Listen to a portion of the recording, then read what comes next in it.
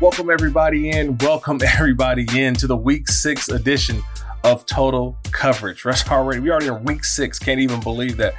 But man, a great show that I have for you today. We're going to be diving into a couple things that caught my eye from this weekend's games. And obviously we always do every single week. We'll talk about the hows and the whys behind the weekend's biggest results. Why did that guy go over 100 yards?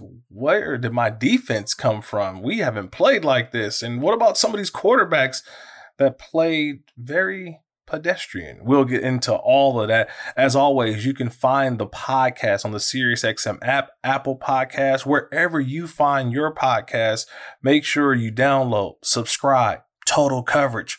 I want to hear from you. Always, you can reach me at Twitter at Kirk Morrison, Instagram at Kirk Morrison. Love to hear your thoughts. Love to hear just some of the football things that you see that maybe I may have missed from the weekend's action in the NFL. But man, I've got a treat for you all today. A treat of mine for a guy who I've worked with before, but I never had the opportunity to try to tackle him. And I still won't be able to do that, but still to stand up next to this man and realize you're not supposed to be a running back. Yet he was one of the great running backs, not only in college, in the NFL. It's the Heisman Trophy winner, the great Eddie George. Eddie, man, I'm so excited to have you on the Total Coverage podcast. I couldn't sleep last night because I've talked to you so many times before. You know, we've worked together on college football, the NFL. But yet, when I get a chance to have a guy of your caliber, the player that you were, I get excited because I want to dive deeper into what not only made you great, but now watching some of the younger players in the league and what makes them great. So it's an honor not only to have you, but just to get some of your knowledge today, Eddie. But thank you for joining the pod today. Absolutely, brother. I want to start with this because when you looked at your career, you were considered a big back. Yeah. You weren't one of them little scat backs, right? You weren't one of them little dudes that just played third down. You were a bigger back, but you played every down. You had hands out of the back. You caught the football. You did everything. So at what point, was it high school? Was it college? When did you realize okay, my style or the way I run is going to be different than what maybe most people are used to or accustomed to, just of how big I am? Well, hey, man, thank you, first of all, for the comments that this warms my heart, especially now that I'm getting up in age and, it feels good to be loved. But honestly, Kirk, it's I would say it was at Ohio State that I knew my best attribute was my size, was my physicality in between the tackles. I knew that I was a tough get in between the tackles when it came to linebackers and defensive backs, the opposing safeties. My thing was I wanted to be the complete running back, a back that can block, that can catch out the backfield, that had value every time I touched the field. And I can make people miss. I could run over you, and I could play a chess match with defenders. Because initially they're going to think I'm just going to try to run over you every single time.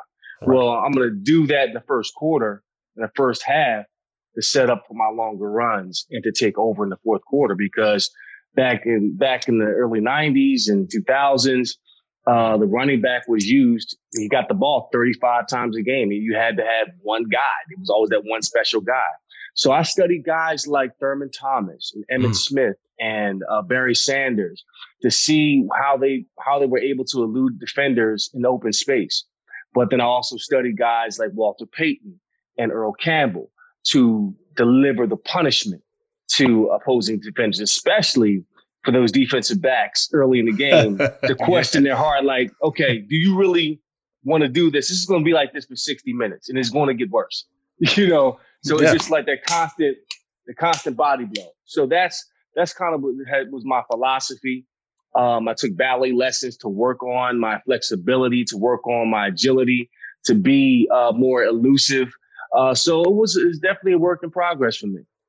Did you ever have that, to kind of talk within your head that sometimes, because I think that bigger backs or guys who have the size, tend to think like, oh, well, I still got some wiggle. I want to show you I got some wiggle. Like, you could throw me out on the outside. Give me a toss play here or there. Give me something on the perimeter that I'm not just running in between the tackles. Was that something that you also kind of professed to your offensive coordinator to give me some versatility within the running game? Yeah, I think that's important, just to kind of to show that you can hit the edge, that you're not just in between the tackles running, because with that, you become predictable. You say, okay, as a defense, you say, he's not going to go to the outside. You know that he doesn't have the speed to get to the outside or have a threat to be the outside. So we're going to slow play it, let the boundary be our second defender, and force him back inside and have him get a minimal gain or so forth. So I was well aware of that. And I worked on those weaknesses early in my career to say, hey, I may not take it 90 to the outside, but I can pick up a first down or take it 40 yards and get a big gain, by needing to do that. So it was important for me to work on that part of my game. Well, you said it, not me. You said taking it 90. And when I'm saying taking it 90, because you got a guy down there in Nashville with the with the Tennessee Titans. I was going back to your old team when you was the Houston Oilers. It's all good. Same organization. It's the same organization. Houston Oilers, Tennessee Titans. But man, you get a chance to see Derrick Henry week in and week out. And now he's making these 90-plus yard runs like it's routine. But outside of that, what have you seen from Derrick Henry? And I know I got so many questions to ask you, but just your initial thoughts on Derrick since you've seen him since he was just a little rookie, like a baby. People forget he's been in the league about 5 years. It ain't like he just got here. He's been here for 5 years. He's been here for a while. He won the Heisman Trophy in 2015. Yeah. So he sat behind, he paid his dues, sat behind DeMarco Murray for 2 years. And what people don't realize is that he's always been a home run hitter. Right. Always been a home run hitter. You go back and you look at his top 10 longest runs.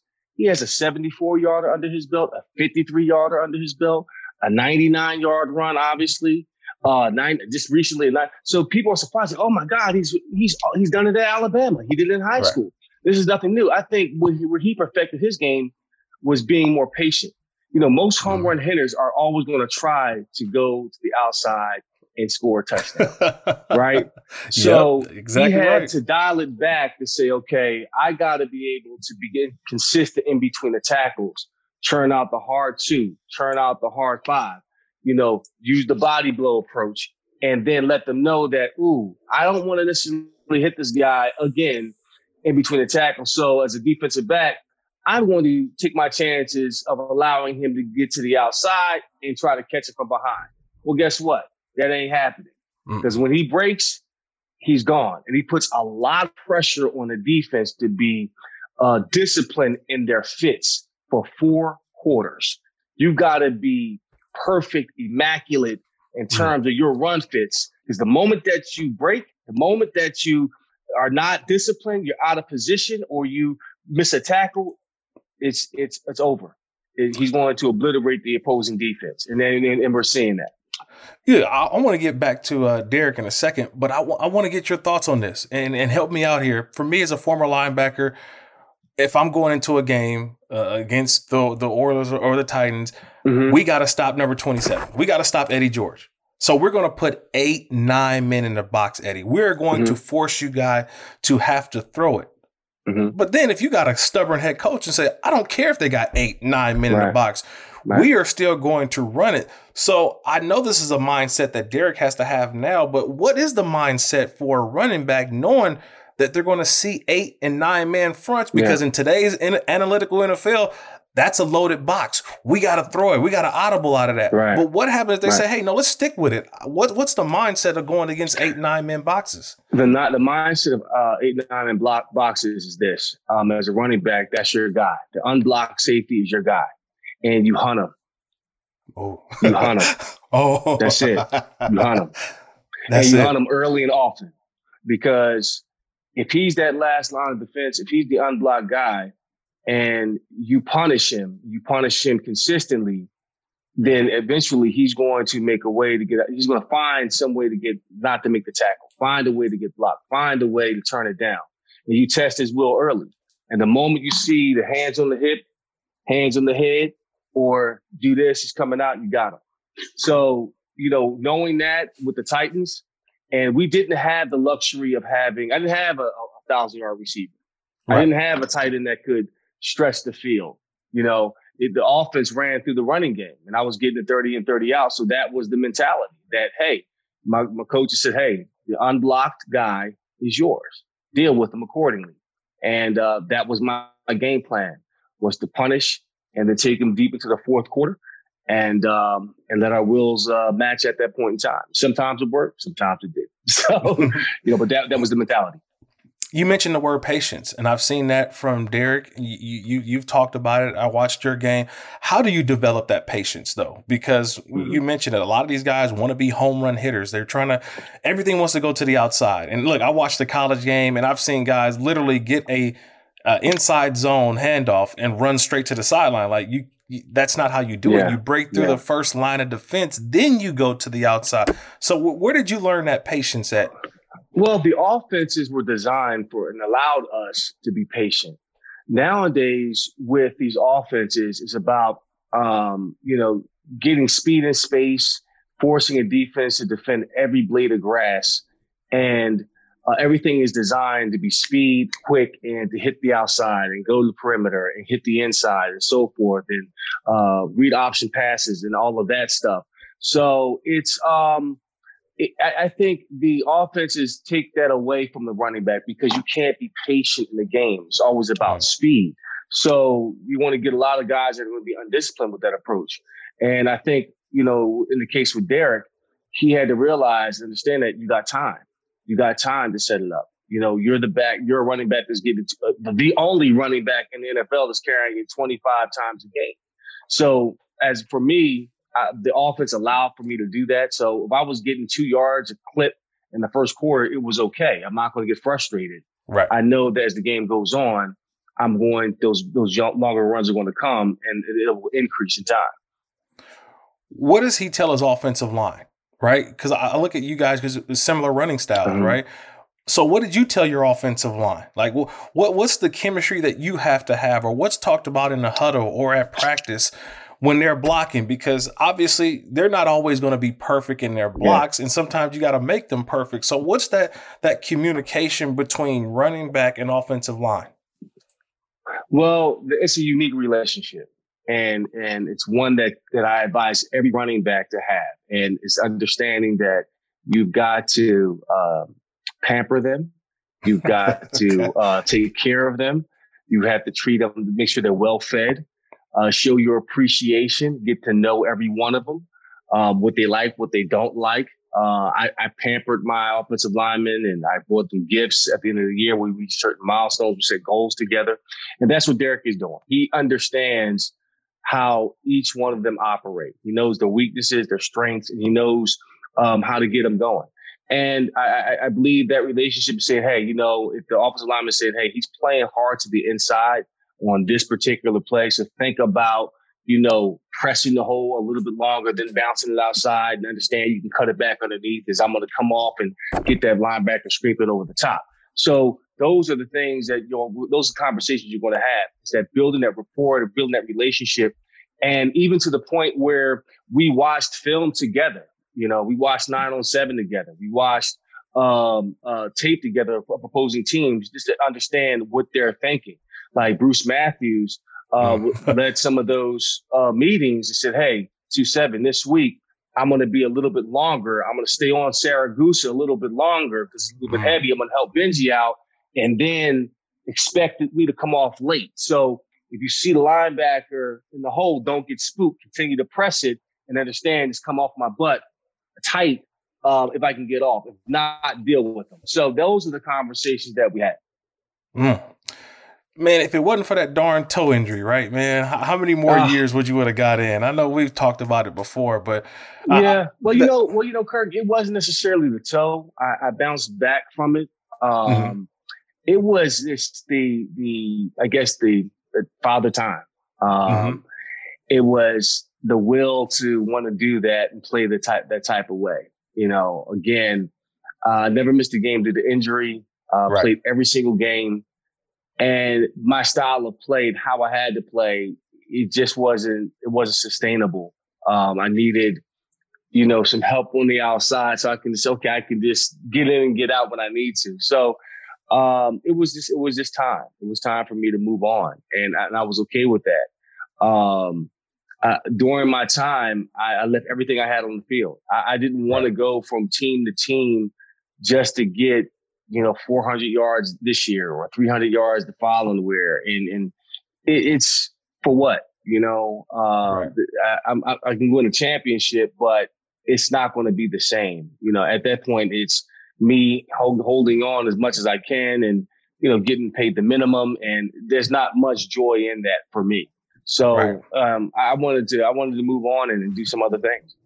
Yeah, because I think now, Mike Vrabel, the head coach of the Titans, he's got a decision to make because, look, I know they paid Derek, and obviously you're going to run him, but do you necessarily run him into the ground, right? Like, what's that number that says, you know what, we want to be effective during the season, but honestly, we need him in late in the season. We need him right in December, in January. I don't want to run this guy down. So Eddie, I know you went through that through your career.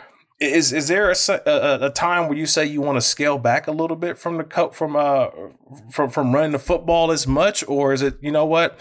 If you're going to give me 300 carries, I got to go with the 300 carries, or if it's 400 carries. I just don't want to see the running back wear down because I've seen it with other backs, recently in the NFL that they take on this big load and they're never the same when they had those big productive years. Well, I wish I can say there is a certain chemistry or a certain number. There is a formula for this. But you've got to ride the hot hand. And you can't say, well, let's take him out the game here and start playing games because you're messing with the chemistry, the flow of it. You just got to trust the fact that, hey, at this particular time, he's dominating. Things are working well. We're going to do what we do. Okay. You can't worry about 3-4 years from now because you'll miss out on the opportunity that's right in front of you. And they have a small window. The Titans are 5-0. They are playing balanced football. The best football that I've seen offensively here since ever. It's the best offense. They have a three-headed monster. Tannehill is playing MVP status football. He's not making great mistakes. He's beating you in the pocket. He's beating you outside the pocket. Derek is running the football. They have great weapons on the outside. And Derek, he's a big part of this offense. He's the one that's making it go. So to try to limit that, to say, okay, we got to, get a pitch count or all of that, you're in danger of messing with the flow, and lo and behold, you'll wind up losing the game. You have no business losing in the playoffs, then it's over. Then you have to reset for the following year. So you can't necessarily worry about the end result. You have to maximize the opportunities while you have them right now. So I would say, hell, load the boy up and get him going. He wants the ball, and he's used to it. So, and Derek is relatively young, like you talked about, 5 years in the league, but really 2.5-3 years of playing real football. You mentioned Ryan Tannehill, right? He's playing at just unbelievable. Like you mentioned, you watch his numbers now. Is that because of the running game, though? Because I thought last year they rode Derek. Now it seems that they're riding Derek and Derek's getting big yards. But now it's opening up that offense for what Ryan Tannehill we think should have been for his entire career. We're starting to see that now. Without play action last week against the Texans, Ryan Tannehill went 21 for 25 for 222 yards without play action. So you think about the effect of Derrick Henry in play action. Yeah, that's going to be a big part of it. But now he's making plays on his own.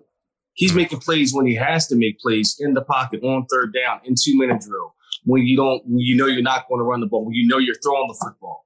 He's making great decisions. So now it's a real problem. He's finding ways to beat teams. And teams are saying, okay, Derrick Henry's not going to beat us. Tannehill has to do it. If he does it, then God bless you. Well, he's doing it. Now teams have to pick and choose and play situational football and guess, okay, in this situation, are they going to throw it or are they going to run it?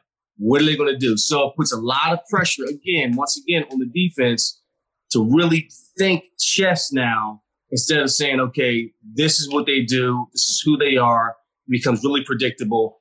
And Arthur Smith is doing a fantastic job of implementing all of the talent, all of the pieces that he has at his disposal. So it's been remarkable to see that. All right, a couple more, man, and I'll let you go. I know you're a historian of the game. You love watching it. Mm-hmm. What other backs have impressed you so far this season? Wow. Oh, man. Goodness gracious. Ezekiel has struggling a bit. You know what? Let me stop you right there. Yeah. I'm glad you say. See, I come in with my own questions, but then all of a sudden you bring that up, and obviously Ezekiel Elliott had some fumbleitis. He's had some fumble issues of recent. Have you ever had that in your career? How do you get out of that funk where, something that's been so routine for you, you drop a couple on the ground, I know it affects you up top. It does. It does. And defenses know it. Once that gets into a running back's head and you start to fumble, the defenses will say, oh, he's a fumbler. And you run, it changes your whole style. So Ezekiel is cut from the cloth that we're from. He's going to attack defenders. He's going to be very aggressive and impose his will. Well, now it kind of changes because now a victory for you is just getting, tackled and holding on to the football. You're not worried about picking up a first down. You're not thinking situational football. You're just thinking about my first job is to protect the football. And if I get a 1 yard gain or 2 yard gain, okay. So he has to reset and refine and find his confidence. How long does that take, Eddie, though? How long does that take? Listen, I fumbled twice against Illinois my freshman year, okay, at the goal line. One went back 97 yards for a touchdown, which is still a Big Ten record. The other one came at the end of the game, and I lost the game against Illinois. And I didn't see the field again that year. And I barely saw the field again my sophomore year. And I was known as a fumbler. And it changed my style, changed everything. So it took me a while to get over. Now, I was a younger player back then. Right. But since those fumbles, I had 5 fumbles, and then that's early in my career. But since then, I had 6 fumbles out of 635 carries since then. Only 6. So I say that to say it takes time, and you have to do it in practice. You got to, in practice, you tell the defense specifically, take the ball, strip the ball, go after the ball every time I come through the football when you're practicing, no matter what. When I'm coming back to the huddle, come back, check it, come back and strip it. So now it's become a part of your DNA. You no longer have to think about it. You can do your thing, and you're finding ways to. And Tiki Barber, in fact, had an issue with that. He did. In his career, he started running the football like this. Yep. And made it a part of it. It looked crazy as hell. It did. But he had one of his best years doing it. I mean, who runs like this? Who does that? Yeah, it was different. It was stupid. It does, but it was effective. Yes. It was effective. So it's one of those deals like when a 3-point shooter, misses his shots, you got to regain the confidence. I think Zeke will be back, but the pressure now is all on Zeke, both in the locker room, outside the locker room, to be a true leader, to lead this team out of this funk, because they're going to have to lean on him if they plan on being successful this year. All right, man, I got to let you go, but I got one more for you. You've been so gracious with your time, Eddie. Absolutely, I totally appreciate it. But now the Big Ten returns this week, man. So I gotta just get a little bit. What should I expect from the Ohio State Buckeyes this season? I would expect greatness. I would expect them to run the table. I really honestly don't see a team that can contend with that.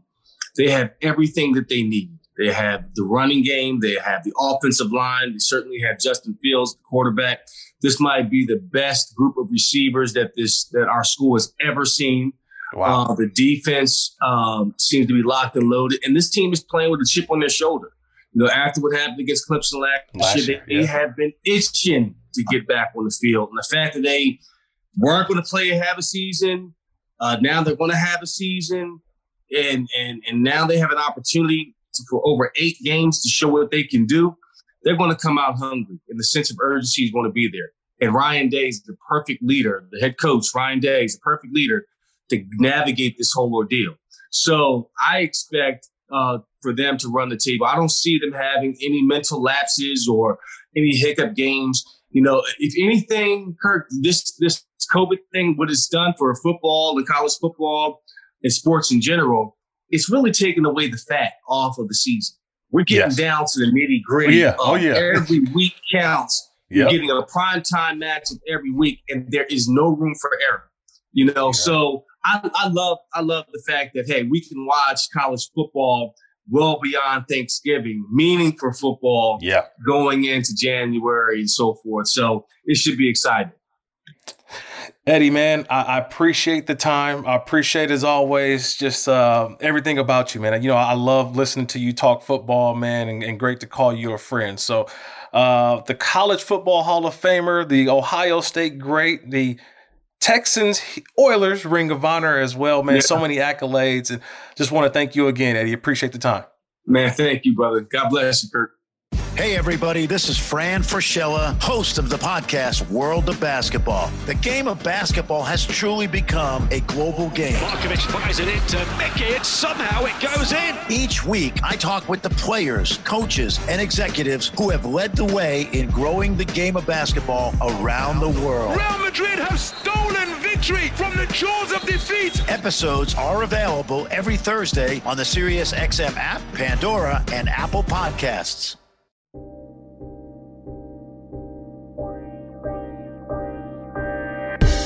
I honestly feel like, look, I do this every single week, and I feel like I'm not giving defenses credit. Why am I not doing that? I need to start giving defenses credit, especially a defense like last week's, the Tampa Bay Buccaneers.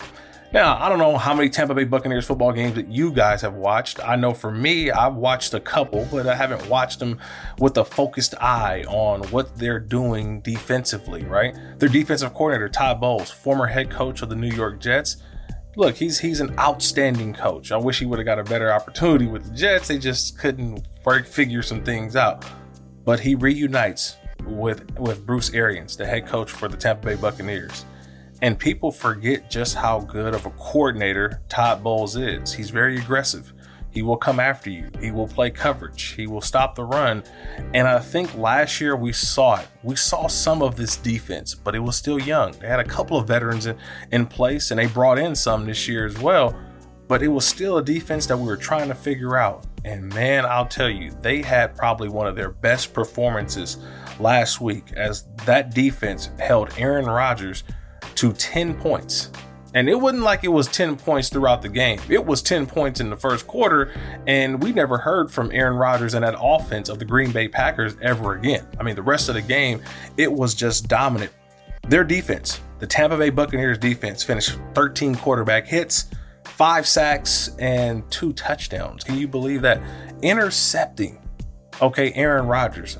And the one thing that I saw this week was that it was Aaron Rodgers for the first time that actually looked like he got fooled, that he did not make the play.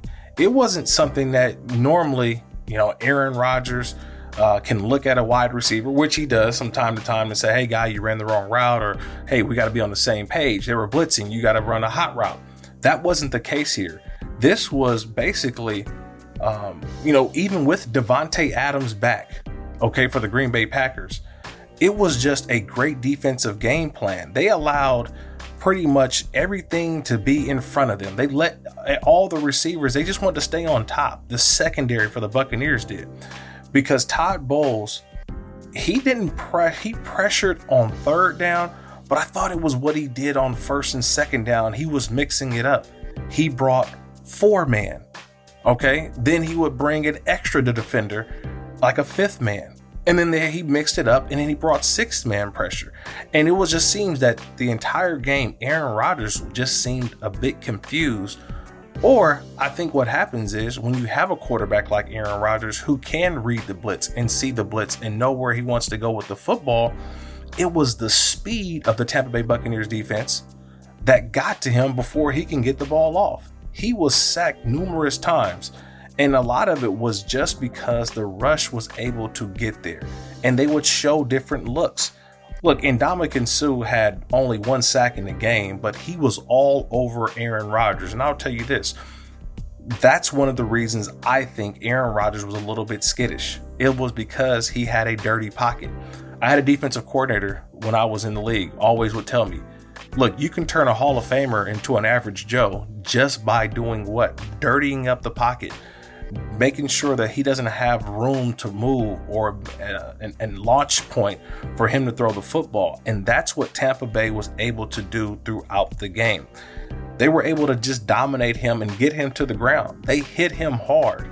And I think what happens too is that I knew Davante Adams was a guy who they were going to try to rely on and get the big play. But I just thought that the aggressiveness by the corners of Tampa Bay, not worried about the deep ball. They sat on everything underneath. Like that Jamil Dean interception, the first one that he returned for a touchdown, he read that from the way he was just reading Aaron Rodgers' eyes. And I think that's what happens when you have pressure. Aaron Rodgers is also one of the great quarterbacks who can look off and then come back because he knows where he wants to go with the football.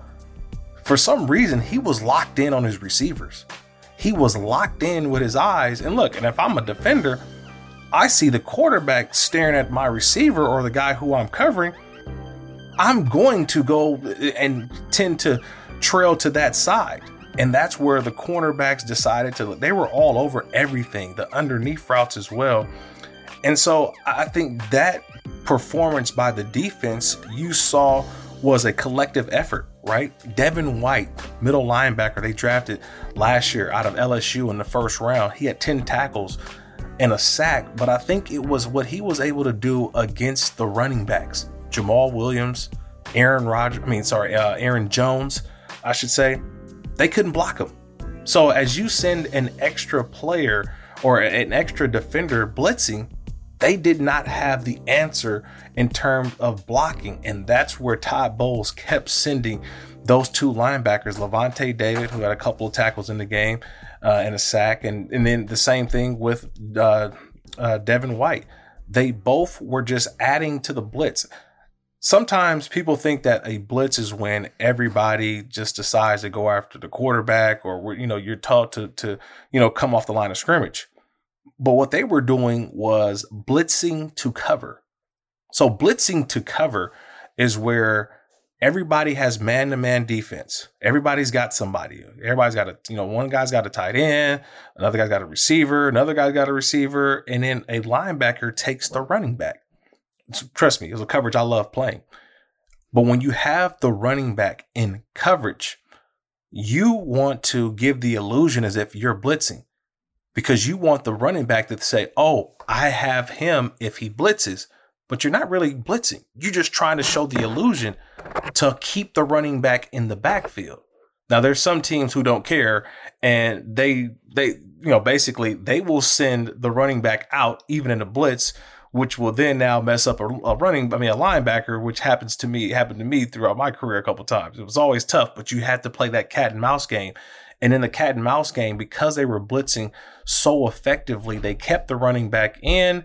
And then obviously, the linebackers who had them in coverage were just hitting and getting right past Aaron Jones and Jamal Williams. So that was also what I think contributed to Aaron Rodgers having such a bad day, was just because he never really was comfortable. He never got comfortable, never was able to set his feet. And I think it was just the impact players too, as well, that people have kind of forgotten about Jason Pierre-Paul. JPP had a sack and a half, and he was a menace. He was a disruptor. He was coming off the edge and doing things in which, people forget that he was one of the premier pass rushers in the NFL while he was with the New York Giants. And so now in coming back and playing in a defense, I think that suits his skill set opposite another guy in Shaquille Barrett, by the way, who set the Tampa Bay Buccaneers single season sack record last year. Think about that. So this defense for Tampa Bay, if you didn't know, now you know. They did it against Aaron Rodgers. I can only imagine where this defense can go from here. Just an outstanding performance by the Tampa Bay Buccaneers defense. And that's what led them to 38. I'll repeat that. 38 unanswered points against the Green Bay Packers. That's how winning is done. Yeah, it seems like every week also here on the Total Coverage podcast, wide receiver play seems to come up every single week. Look, I'm always big on receivers, especially when they have big performances, because I do think that they can change games. Running backs change games, like we've talked about earlier with Eddie. But I think the wide receiver position, if you're able to get the big play from a wide receiver, it demoralizes a defense, right? It really does. And last week's performance by a guy who, I don't care, look, if he's healthy, if he's on the field, he is the best wide receiver in the NFL, hands down. And I've thought this the last 5 years since he has been, you know, to me, the upper echelon elite guy, it's Julio Jones. And if you didn't think he was the best receiver in the NFL, take a look at the offense of the Atlanta Falcons when he's out versus when he's in. That offense was without Julio Jones the last couple weeks. Well, he was back this past weekend. And you talk about one person being the guy, the guy who can, what to say, the spoon to stir the drink. He is that, right? That offense is just is flat sometimes. Julio Jones is out there. He is that sweetener. He is what you need. And last week, watching him against the Minnesota Vikings, it just proved to me the confidence not only that his quarterback has when he's out there in Matt Ryan, but Julio Jones is unstoppable at times. And for some reason, I get frustrated at why don't they just throw him the football every time? I mean, seriously. His performance last week, he had 137 yards, 2 touchdowns. And the thing is, I felt like he left meat on the bone. There was still more left out there for Julio Jones. Can you believe this? And this was a great stat you get from watching the games, right? You know, I get a chance to watch the games. I sit back and I'm watching the film, you know, after the game is over. Julio Jones, Matt Ryan, combined receptions, 804 after the game.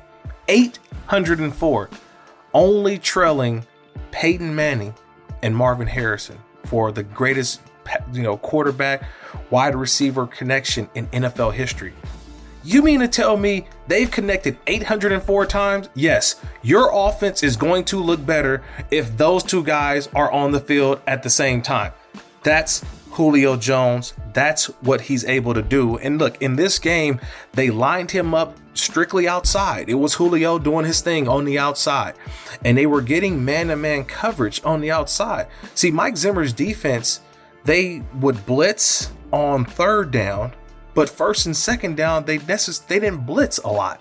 They kind of played just coverage. And if you're going to play just coverage with Julio, that's too easy. That's stealing candy. I mean, it's like stealing candy from a baby. Matt Ryan was hitting those out routes and those, you know, those in-cut routes. And then when the Minnesota Vikings would show their blitz look, Matt Ryan does what? He audibles. He sees that, okay, I got a blitz here. Okay, you know what? I'm going to throw to Julio Jones on a quick screen and allow my big receiver to make one guy miss. Because remember, when you're blitzing, a lot of times you're a man-to-man. You get great blocking. You're asking Julio just to make one guy miss. He does that, and then it's off to the races for a big play.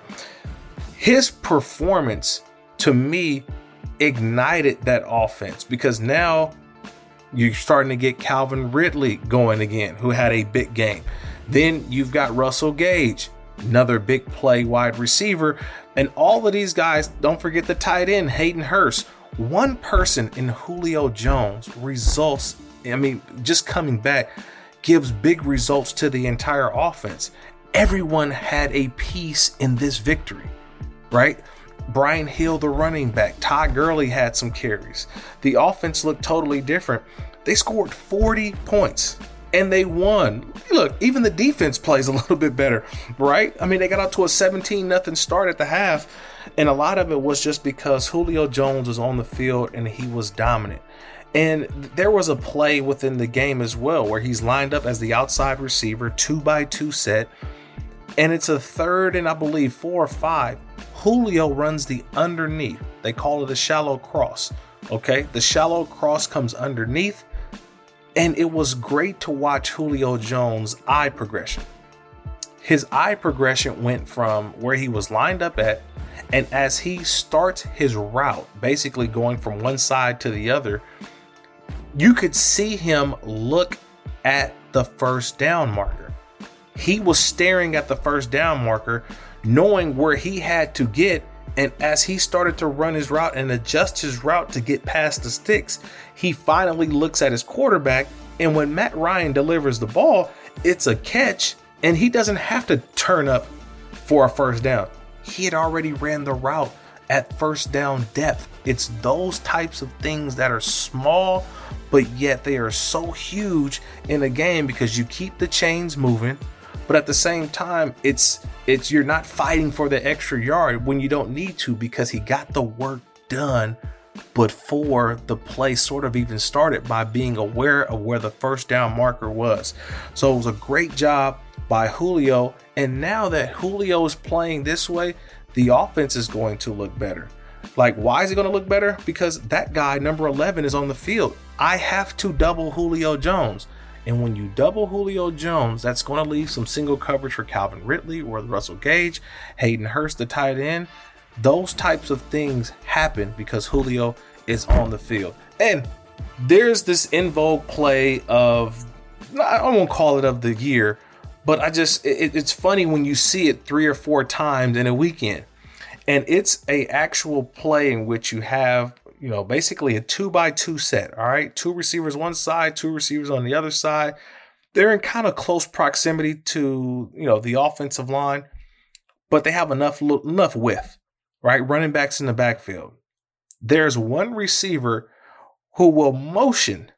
Okay. He will motion across just to see how the defense adjusts. And as that motion, they go across the formation, they immediately put a foot in the ground and sprint back to the side in which they came from. Now, quarterbacks have hiked the football and thrown the little, are we calling that a push pass, everybody? Like, tell me, it's like a push pass. Literally, it's almost like a handoff, but yet they're pushing the ball forward and they're calling it a pass, which to me is like a bootleg handoff. But anyway, it's like a game of hot potato. They just kind of drop the ball, receiver grabs it out of the air and it says, oh, it's a pass. But we're seeing that play over and over again. I saw it with the 49ers and Deebo Samuel. They did that same play. He rushed it in for a touchdown. Robert Woods of the Rams, he's done that plenty of times so far this year. And then Monday Night Football, we saw Kyler Murray to Christian Kirk. Same play. They motion. He turns around immediately and motions back. Ball snap. Balls, basically push to you, and they run to the corner for a touchdown. Calvin Ridley had the same exact play. And it works when you have a guy like Julio Jones, because when you break the huddle, all attention goes to number 11. Where is Julio Jones lined up? And then all of a sudden you got this other receiver who's kind of going in motion, but we're worried about doubling Julio. And yet all of a sudden Calvin Ridley, ball snapped. Here's a little quick push pass, and he runs it in for a touchdown like Atlanta did last week. So yes, there's so many ways that guys like Julio Jones can take care of business just by being on the field and grabbing all the attention. This is how I win. Thank you so much, everybody, for joining the Total Coverage Podcast today. Special thanks again, man. Eddie George representing big time earlier. Just talking about the running back position. I feel like I can play running back. Nah, let me stop. I won't even think about that. I'm a linebacker. I'm a defensive guy, man. But special shout out again to Eddie George and to the great performances of week 6. Now we get right into week 7. And guess what? We got more football, man. I can't even wait. Thursday and then Sunday and then Monday. I kind of like these little Monday doubleheaders, though. I don't know what you guys think about the Monday doubleheaders. Trust me, I liked it. It was great. 2:00 football on the West Coast, and then a 5:00 game. Man, it was basically almost 6-7 hours of continuous football on a Monday night. So my day was definitely busy. But again, I want to thank you for listening.